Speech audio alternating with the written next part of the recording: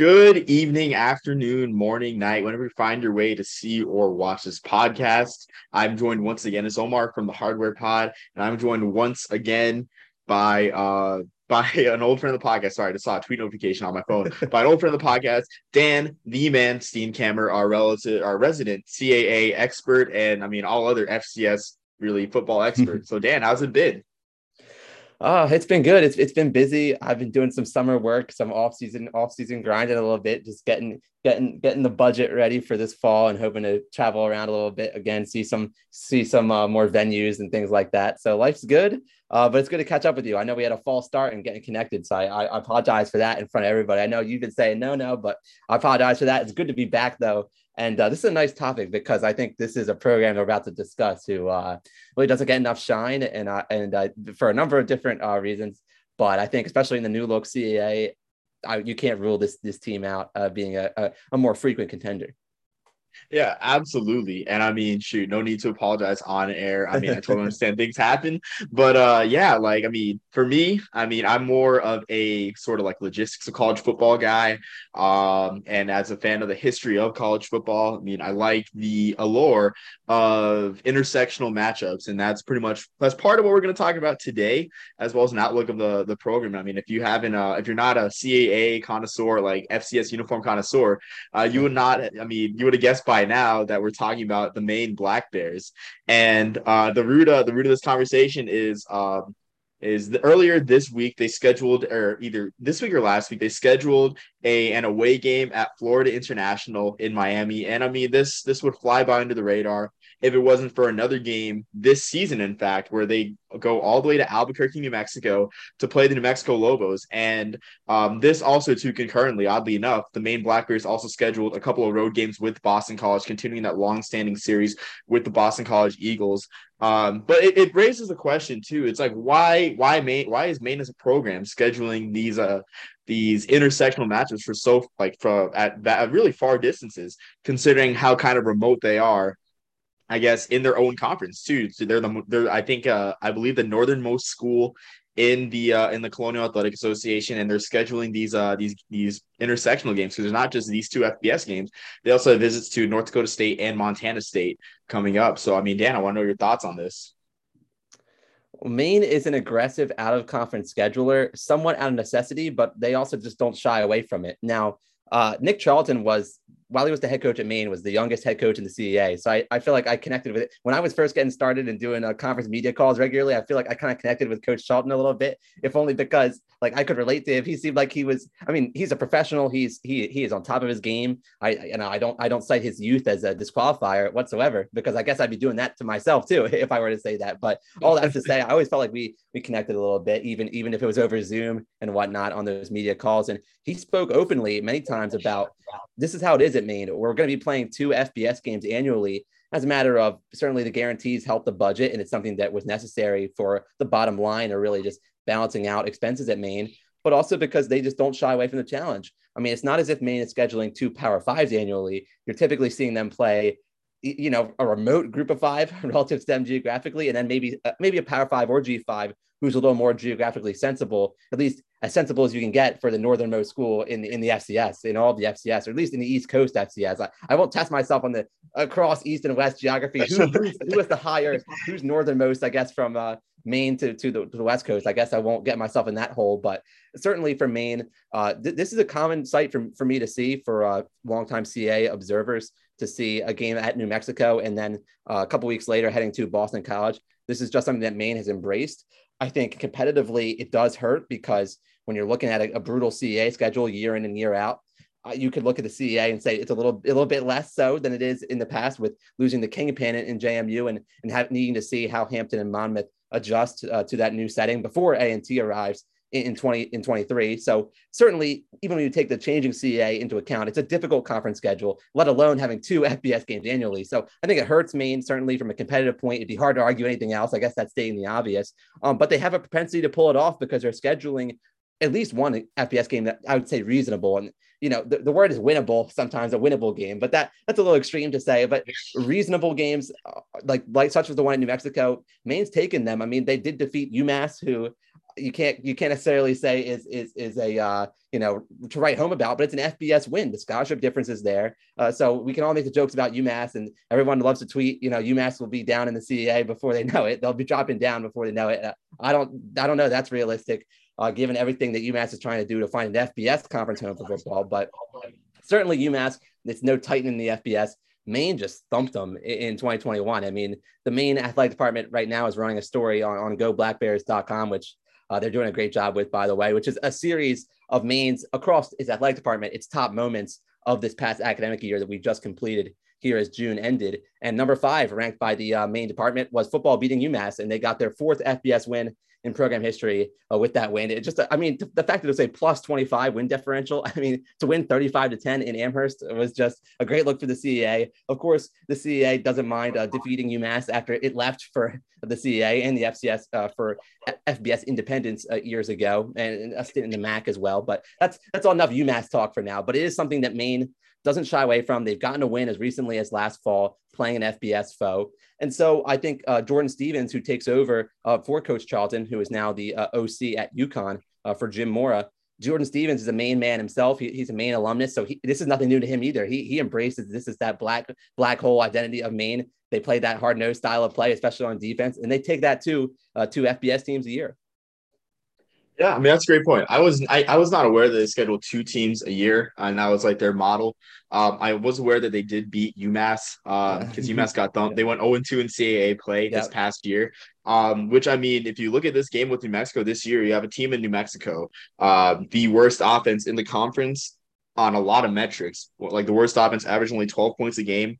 But again, like if you look at conference strength, at the base level, New Mexico is in a conference and probably the second best group of 5 conference, if not a conference that will be the best group of 5 conference once all those teams defect from the American in 2023. And this is a very winnable game for Maine, honestly, with especially with the offensive woes of New Mexico, UNM. Houston Baptist was very competitive this past year, without, of course, this being their first post Bailey Zappi year. They were competitive in that game, only losing 27-17. And this would be a really quality win. It's not just a win that people dismiss like, hey, it's UMass. New Mexico, they beat Wyoming, a team that beat Kent State in the Potato Bowl, a division champion, a group of 5 division champion in the Potato Bowl. So this is a very solid win. And I guess like in terms of funding too, because the travel, it's only going to get worse, I guess, in the CAA with them adding those southern teams.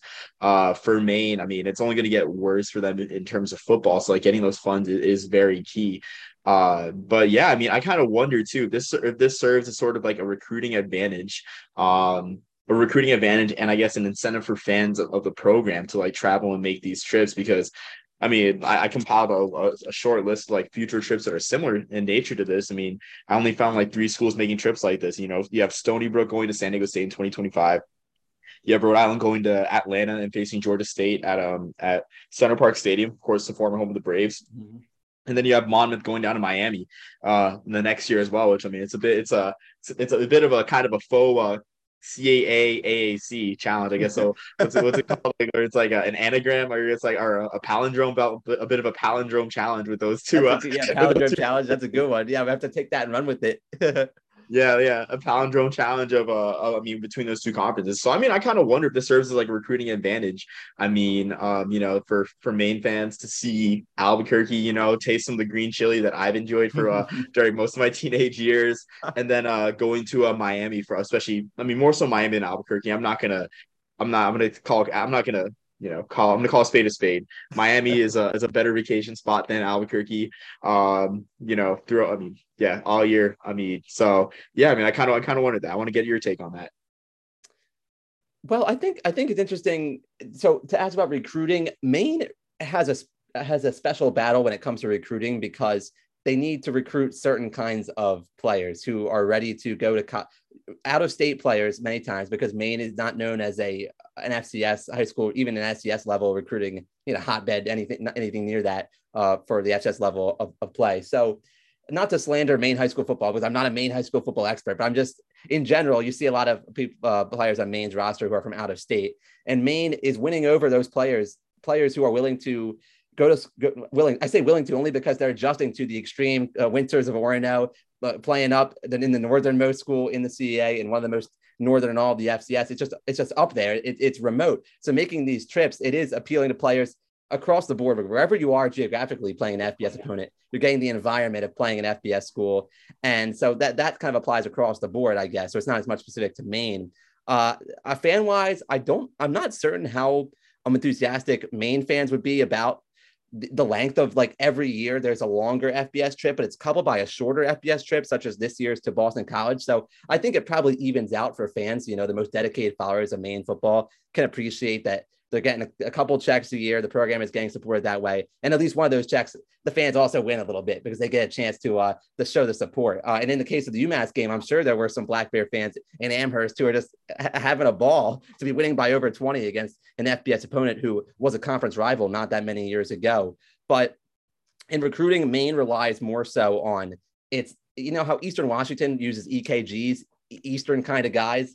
Which is a very popular slogan for Eastern Washington. Maine is really a mirror of that, which is funny the way they met in the semifinals years ago in 2018 when Maine made that run in the FCS playoffs. It's funny because I really think of these programs as mirroring each other.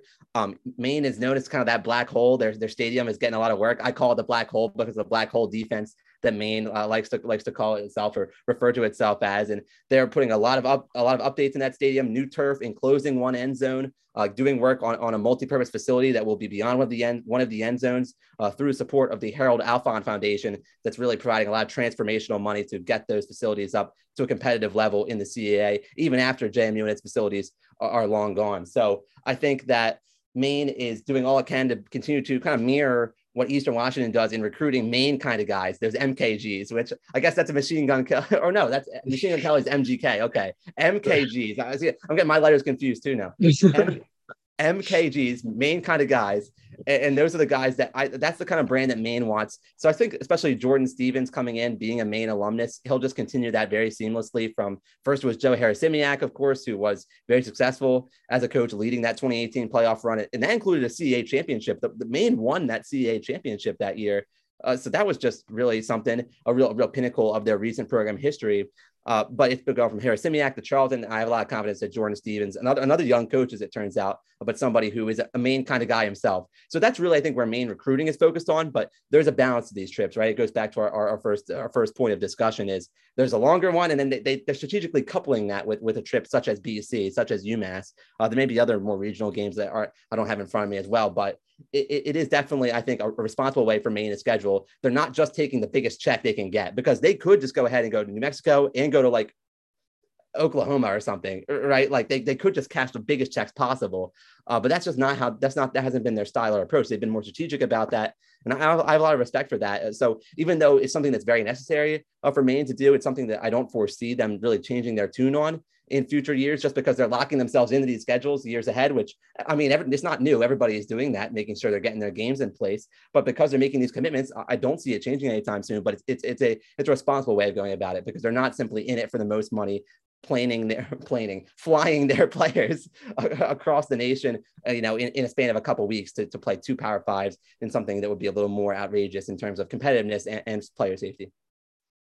Yeah, I mean that's a great point for sure too. I mean, about like the recruiting of a Maine kind of guy, and to expand upon your recruiting point, I mean, just having, I guess, that sort of game in Miami, next year could do wonders for having a foot in that recruiting territory, and giving, I guess, players the possibility of playing in front of their family in Miami, in that rich Miami recruiting area. I mean, one of the richest in the country. I got to say, before we turn the page on this topic, one word of advice for Maine fans is, if for, I guess, Maine attendees, if your girlfriend says she's going on a trip to Miami, girls trip to see Maine FIU Miami, gentlemen, that's not your girlfriend anymore. That's all I got to say. It's like don't fall for it. I mean, and I'm just warning you guys in advance. Sorry about it, but you knew about it ahead of time. Now can't say you didn't hear about it. Omar told you. Yeah, just go back to this trip, and I warned you. But I mean, yeah, that's a great point too, where I guess like they got to recruit out of state too, and I guess playing in I guess these like large large markets, elsewhere. Even though, I mean, New Mexico is kind of a barren land in terms of college football recruiting. I mean, anytime that I played in high school and there was like a guy that was even recruited by a D1 school outside of the state in Mexico, we're like, oh man, that guy's got that dog in him, So yeah, but I mean, that's a great point for sure. I guess looking at these games, like I guess turning the page and looking at these games and their actual outcomes. How does how does Maine fare, especially in this game against New Mexico this year? And then I guess looking ahead into Florida International, because like Florida International is probably one of the worst programs in college football, I guess, and they will be, I think, a long term until they get a new administration that actually cares about football. Yeah, I mean, to not, I guess, put it bluntly, I absolutely, I agree with you about FIU. Reading some of the stuff that's come out of the reporting there has been really, that's another podcast probably, but it's kind of staggering stuff for even a G5 level. I mean, once you're in the FBS, you wouldn't expect to see that stuff. But anyway, that's a tangent that I'll stay away from for now to stay locked in on the Black Bears. I think the biggest story when you look at Maine this year and you try to project their entire schedule and not just the FBS opponents is the return of Joe Fagnano at quarterback. They lost Fagnano to injury when they were playing in Harrisonburg against James Madison. And Derek Robertson, the backup quarterback, stepped in and really, I thought, developed as the year went on. I give Nick Charlton a lot of credit for helping Derek through that process, but you got to give Robertson credit to his own merit for growing into that role and keeping Maine. Maine was a competitive team through the end of November. They did not completely falter. This is a team that finished with a respectable record in the CAA. Certainly had a stronger finish than some others. I mean, I'm right here at Delaware, and Delaware endured a coaching change right after the season concluded. So, some schools hit the skids down the stretch when it's an uphill battle. When you see it's an uphill battle in October, some schools don't respond as well to that as others. But Maine had that. This is all the intangible stuff and all the fluffy duffy. But I gotta say, I do think Maine had that dog in them, to steal your phrase from earlier. So Joe Fagnano returning from his injury at quarterback this season is a big start for Maine. This is a program that has turned out some really nice talent, but has lost it to other programs. I think of Ramon Jefferson, who before he burst on the scene to everybody else at Sam Houston, he was a really nice tailback at Maine. So this is a team that still has Jameel Wiley at defensive line. He's going to be a graduate student from my home state of Delaware. He's from Newcastle, which is across the way from me here in my county. So got to shout out a 302 product in Wiley. But I like the quarterback depth to get back to QBs, to have both Robertson and Fagnano back. Really, you like having two options, especially the way CAA games are played, still very defensive oriented. You're going to need a couple quarterbacks who have game experience to really feel good about where you are. Just some other talent sprinkled throughout the main roster that really stands out to me. Elijah Barnwell is a running back transfer from Rutgers who got some experience last season, and I'd look for him to really take another step up and improve his Big Ten background. Of course, you don't just get starts or get carries from by the name of the school that you transferred from, but I think Elijah Barnwell has a chance to really to earn more of those reps and continue what's been a nice Maine running back tradition. I think as far back as Joshua Mack, you'll probably remember that name. He ended up at Liberty. Josh Mack was another running back who was at Maine. So, but the skill positions really have more talent than people really give credit. Sean Bowman is another Delaware native. Actually, he's from Bear, Delaware, and he's a senior tight end who I really like. So really, I'm just looking through this roster and seeing names that you recognize as being, if not all conference, near all conference players. So you look at Maine overall, their CAA schedule breaks in some good ways. I think they avoid Delaware this season, who is traditionally, and I say this I keep mentioning Delaware and everything, but the Blue Hens are preseason top 25 ranks, and Delaware is not in the schedule at all. The Black Bears host Villanova and Monmouth, and I consider two of those schools to be heavy playoff contenders as well. So you get those schools at home. And you get Richmond at home as well. So some of your toughest games on your schedule are at home. You don't go to Delaware. You don't play Delaware at all, as I've said. And you do, of course, get New Hampshire, which is New Hampshire with Rick Santos at the helm there, kind of continuing what Sean McDonald's done, but also giving a new flavor, a new boost there will be very interesting as well. So Maine, if it can take care of business, I'd say it might be a team that's underrated in the preseason poll. I mean, I could see them anywhere from like 7 to, I can't see Maine in double digits, but maybe they would get disrespected to that level. I could see Maine getting that disrespect, but I see them outperforming their preseason poll expectation wherever they do fall, unless it's top 6 in the conference in preseason poll. That predicted order of finish might not look so good because Maine has that propensity just to turn heads a little bit as the year goes on. It's putting a lot of trust in Jordan Stevens as a first-year head coach. But at the same time, that Bryce Cal Musket game, we talked about all fair about the Bryce Cal Musket, UNH Maine, that could be very meaningful if UNH turns things around as well. So that's a long-winded answer to say that I think Maine is one of those schools that folks in the CA forget about sometimes, or maybe get excluded from the conversations of contenders annually. But there are some dogs on the roster. It's a matter of putting it together. We really didn't get to see a full Maine team. Losing Fagnano is a big deal. He's an all-conference quarterback.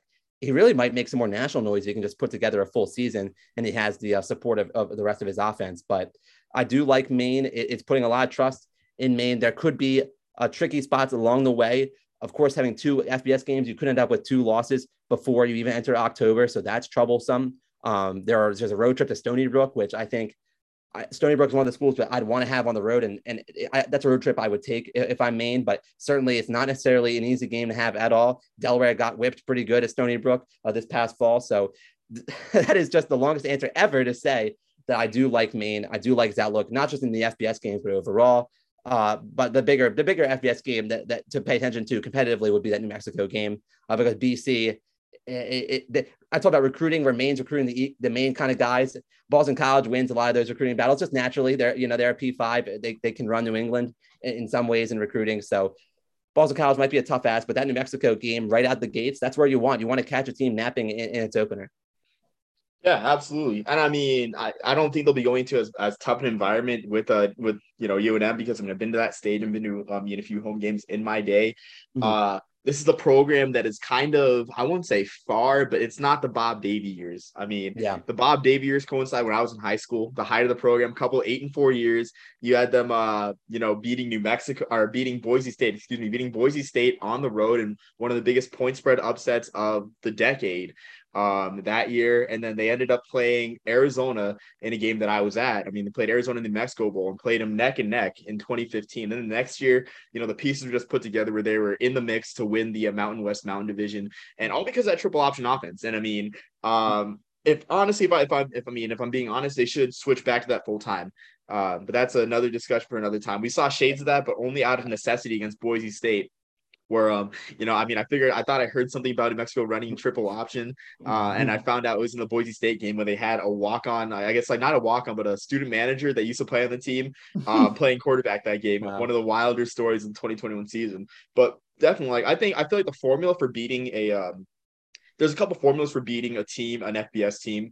There's the Eastern Washington approach where, like, you engage in a shootout, and the best gun wins. Like, the more accurate, more potent gun wins, more potent offense wins. We've seen that with Eastern Washington from time and time again. There's also the approach where, like, you wear teams down, you stay in the game, and you wait for your team to make mistakes. And the second time, and this approach, I can see this shaping out for Maine with a strong run game with the quarterback and Joe Fagnano, who can make plays. I know they're returning their leading rusher. I believe Maine's returning their leading rusher from the season last year. So, and the defense wasn't bad by today's standards.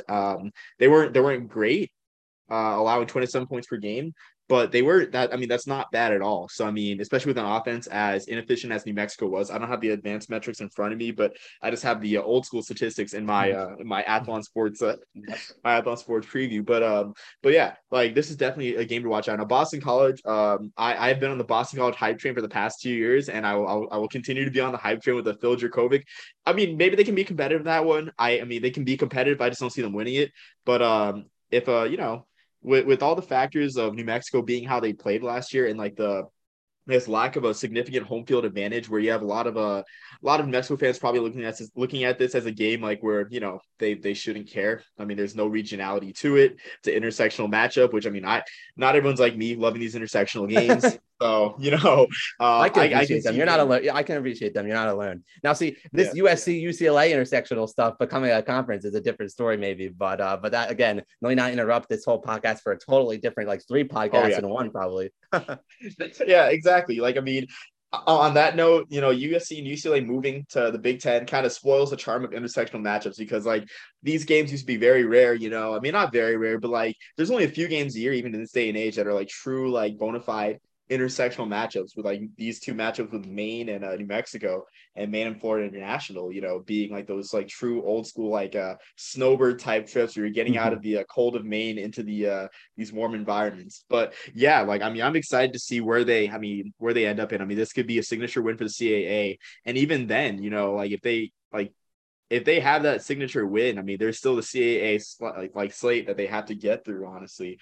And yeah, so I mean, it's intriguing. Their FBS games are intriguing, and their slate is too. I mean, sometimes in a conference, you mentioned that they dodged Delaware this year. Sometimes in a conference, that's all it takes. In a large conference, dodging those teams is all it takes, especially when it comes to either making a conference championship run in the FBS or getting that at-large spot in the FCS, which is a case where it's like you dodge those teams, there's a plausible deniability that the team is, that the team is good. So, Yeah. I mean, I'll be looking forward to it. Well, let me clarify too. I just look at me. I'm gonna be derided as a Delaware guy here. I'll bring up the Blue Hens one more time. Maine avoids Delaware with Nolan Henderson or the Delaware without Nolan Henderson, because if Delaware does not have Nolan Henderson for some point of the season, then it's not the same. It's not even a dodge. It's just like, oh, they could have played Delaware without Nolan Henderson. That probably would have worked out okay for me. So that's Delaware stories. They'll need Nolan Henderson healthy at quarterback. But looking at Maine's team stats again, just because you brought up, I wanted to go even deeper. So among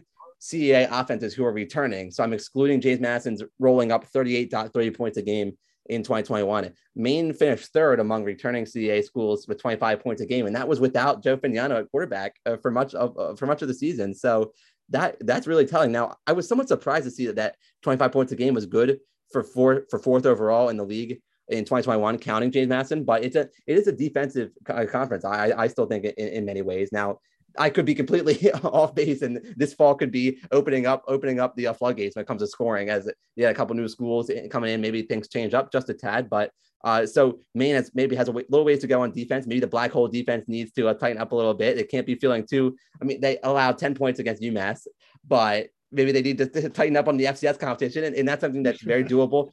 Coach Stevens' background is on defense. I believe he was a linebacker, I believe he played on defense in his time at Maine. I should have that footnote in front of me, but he it's just, you wouldn't be a Maine kind of guy if you weren't defense first, or at least defense priority. Where I mean, it's not like that everywhere. Delaware just hired a very offensive minded coach, and that's their own strategy. They're going to become kind of an offensive minded program in some ways, but so certainly got a lot of respect for Maine, what it was able to do on offense. The fact that they finished third in the conference in points a game without Fagnano. But it's going to take a balanced team to make its way through that CEA schedule, because if you have any deficiencies, you're going to be exposed. That happens in the Big Sky and the Missouri Valley and many other FCS leagues too. But I just think in the CEA, where it's very close top to bottom in terms of, it's not really that much of a shock to see the bottom team, the quote bottom team, take off anybody but JMU in the past, really. Like, I mean, now the way it's constructed this fall, week to week, you don't know what you're going to get even more than it has been in the recent past. So Maine, to survive that, will need to be a little more balanced. But looking at the offense more closely, those points per game, I believe the efficiency, the rushing and passing totals. I mean, there are things to work with here when you're Maine. Maine was not really a bottom feeder statistically, even though they just don't get talked. It just, you think they were a bottom feeder, not to disrespect the program, but it's just that the discussion isn't there as much. So, I mean, I got a lot of respect for the Bangor Daily News, who does a great job covering Maine on the beat. I cross paths a little bit with their beat reporter on Zoom and whatnot. But this is a matter of the conversation nationally. That dialogue isn't there. So I'm glad that you brought it up. I'm glad you reached out. And yeah, I mean, we're going to see exactly what Maine is made of with a healthy Joe Fagnano, because I wrote about in a Hero Sports column, well, I guess it was a column in some ways, just pointing out the fact that the CA race's complexion was changed completely by the number of starting quarterback injuries that had occurred. UNH didn't even have Max Brosmer all season long. It's easy to forget that Brosmer was out before things even got going with his own injury that was season ending. So certainly these quarterbacks across the board in the league, Maine is no different, getting its starter back. And it's a school that should not be slept on. Don't sleep on the Black Bears. Don't hibernate. Because I'll gas them up on the pod, but I really think it's going to age okay, or more than okay, because Maine doesn't really let you down. That 2018 run is deep in my mind. That was an impressive run to go on the road to Weber State and take a win like that to advance to the semifinals. I know that they had to fly to Weber, back home, and then back out to Shaney to face Eastern Washington, and that didn't go so well in the semifinals that they did make in 2018. But Maine is a program with that potential. I mean, we talked off air a little bit. What is the program all about? They were in the Final Four of the FCS about 4 years ago. So I do not have, I don't hesitate to say that Maine is a school that should continue to be mentioned. Yeah, and you mentioned the semifinal appearance like 4 years ago. I feel like that's what you get with a regionally charged league. I guess not charged, regionally centered league. Kind of like the MAC, how the MAC's always cyclical. And I feel like I've mentioned that too when we're talking CA. I feel like I mentioned this to you like before, like you have a geographical league with like, I guess schools like fighting for the same recruiting resources where it's just bound to cycle through. Like I think you mentioned Rhode Island not making the playoffs since like 2015 or so, being like that team with the longest drought in the conference. So I mean, it's cyclical. I mean, they could have next. The Black Bears could have next, and yeah, I mean, that's really all I have to say. I do want to address an error I made and an error of omission that I made in the Yep. podcast. Of course, I didn't mention next year's trip to Hawaii for Albany being one of those huge intersectional games. I failed to mention that. So, Great Danes fans, please apologize. And I just got to say one word of advice. You know, use a football game as an excuse to visit Hawaii. Be a Yep. man. So that's all I got to say there. I mean, Well, that's what I'm doing that's in after they go to 2028. Waco for Baylor this fall. I'll interject real quickly. Oh So yeah, yeah, that's exactly. Yeah, my friend or co-host Jackson, did live in Waco for some time. Went to the Texas Tech campus in Waco. So if he was still there, I was telling Jackson, I was like, "Hey Jackson, be the tour guide for the great people of Albany." I think I tweeted that out in FC when FB schedule was released that matchup. But yeah, I mean, I know on that Hawaii note, I'll be using the Fordham Hawaii game in 2028 already as a excuse to go to Hawaii. And yeah, I remember I was at a game at Rose Hill Gymnasium, the winter of 2020. But when the year that game was actually supposed to be played, and they advertised the Rams in Paradise travel package, and it had yeah. the Rams logo with a lay around its neck, or Oh my with a God. lay around it, and it said like it was like you stay in the team hotel. I forgot the price of the package. It was a really good deal. Like, of course, you fly there on your own, but you pay for the team's like. I mean, you're on like the team hotel. You get treated to a Fordham Rams luau, which sounds very lit, even for a Oh Holy my Cross fan. gosh. Even for a Holy Cross fan like myself, I'll take part in the luau. But yeah, that's something that I'm already looking forward to too, as my excuse to visit the islands. So yeah. Well, I think some I know some other kids at some other schools, they got to get in their phone at their athletic department and say, can we get a Hawaii game scheduled by X year so we can partake in a student luau? Oh my gosh. A student luau in particular would be, I'm just thinking about the possibilities. Call that a heck of a tailgate, right? And that'd be a particularly Oh yeah. great tailgate. So, oh my goodness, you're not going to get that necessarily if you're, let's see, if you're like Richmond playing at UVA, you just don't get the same experience Yeah. as if you're down in Hawaii. So that's a good deal. I'm glad you're taking that up. Yeah, I mean already 6 years in advance, but that's like for me. I told my mom, I was like, Mom, like that's the cutoff for like when I will start trying to have kids if I'm in a if I'm if I'm married by that time. I will start trying to have kids after that because I don't want my kids to hate me for leaving them at home while I go to Hawaii. I don't want my kids to hate me for that. So there's no chance of them doing that if they're not born yet. So Hey, you know what? I think that you have it all planned out. You have it all planned out. I mean, that's these college football ads. They it's not like college basketball where like I found out that West Point was playing in London. I found out yesterday and I was pissed. I'm like, that's something that like you should tell like your fans a year in advance that you're gonna play a multi-team event in London. Like, you know, I mean, yeah, but that's another venting point for another time. But yeah, I mean, I'm thankful. A lot of people hate like the matchups far in the future, but I'm a fan of it too, where I can just like list off games that I want to take trips to, and that's that. No, I think the point about MTEs is fascinating because especially if it's a long distance MTE, such as going over across the pond. I mean, Delaware is reportedly Rocco Miller does a great job at Rocco Miller on Twitter. Great follow, Oh, I college love that. basketball Yeah, scheduling I love this insider. account. I know he's a great resource for us all, especially in this neck of the woods. Or at least I say my current neck, East Coast, is I'm losing track. Is an MTE at Penn. Delaware will look to be heading to the Palestra for the Nice. first time in I want to say a long time or ever. I don't know if Delaware's competed at the Palestra in my lifetime anyway. So I'm showing my age here. I Gotta don't do think it. You I've gotta seen go. Delaware in the You gotta go, Palestra. Dan. So, and I'm going to fact check. It's going to be an error or omission when Delaware's men's basketball is like playing at Penn in the year 19. You fill in the blanks, right? So Yeah. I'll take the error or omission there if need be. But I do think that the MTEs that get announced, they're a close range. Sure, you can always plan a trip to Philly later that year. But if you're talking about London, yeah, those West Point fans, they're saying it. Well, we're scrambling a little bit now if you want to make that MTE, but the one MTE that this is getting totally off on an MTE tangent that I can think of talking to the MAC commissioner about, and you've written about the MAC in Dublin, the MAC challenge with it getting its basketball out there in that part of the world is interesting, and that's something that's kind of leaking out slowly and gradually in some ways. So that you can plan for, I guess, but others not so much. Yeah, exactly. So I mean, that's just something I'll have to like digest it in like that weekend anyway. It's like this year was the year I was planning to go to the Bayou Classic anyway. So I mean, I guess it's a moot point, but yeah, maybe next time Army plays in a really good MTE, hopefully I'll be able to be there. So I guess that's a good point to close on. We've already strayed from our topic. But this was great, Dan. Always a pleasure to have these discussions with you too. And I mean, I learned more about FCS and the CAA. Every time we talk. So Hey, I'm so glad to do it. It had been too long, so thanks for bearing with me. And once again, yeah, I mean, my only note for you would be talking about travel and talking about years in advance and planning. But this is our whole overarching. We'll say the one topic is all travel and years ahead, right? That's our one topic. We didn't stray at all. So yeah. if that is our topic, I will say, got to get you in Frisco sometime for an FCS championship where we'll Oh man, overlap I'm considering sometime. it. So I'm considering it this year for sure. Like just making the drive over, just like road tripping. Yeah, I mean, because like I'm only 9 hours away out here in El Paso. So I mean, very manageable drive. Don't have to fly there too. And the mhm. game's at noon. So like, just fly there Friday after work, stay in a hotel and just like head back the night after.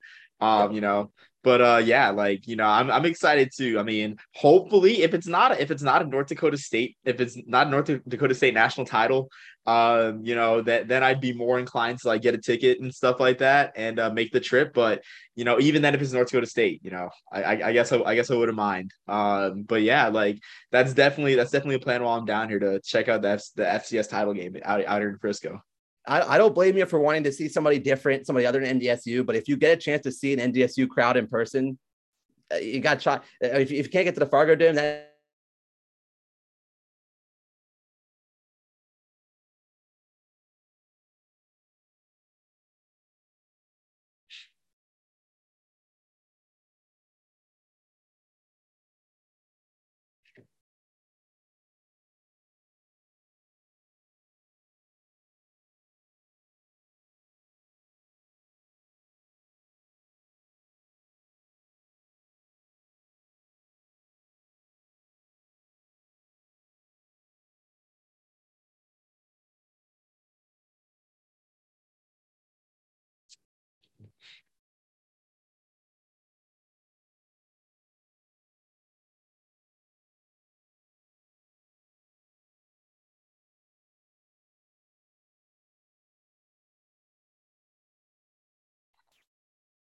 So sorry, a brief note.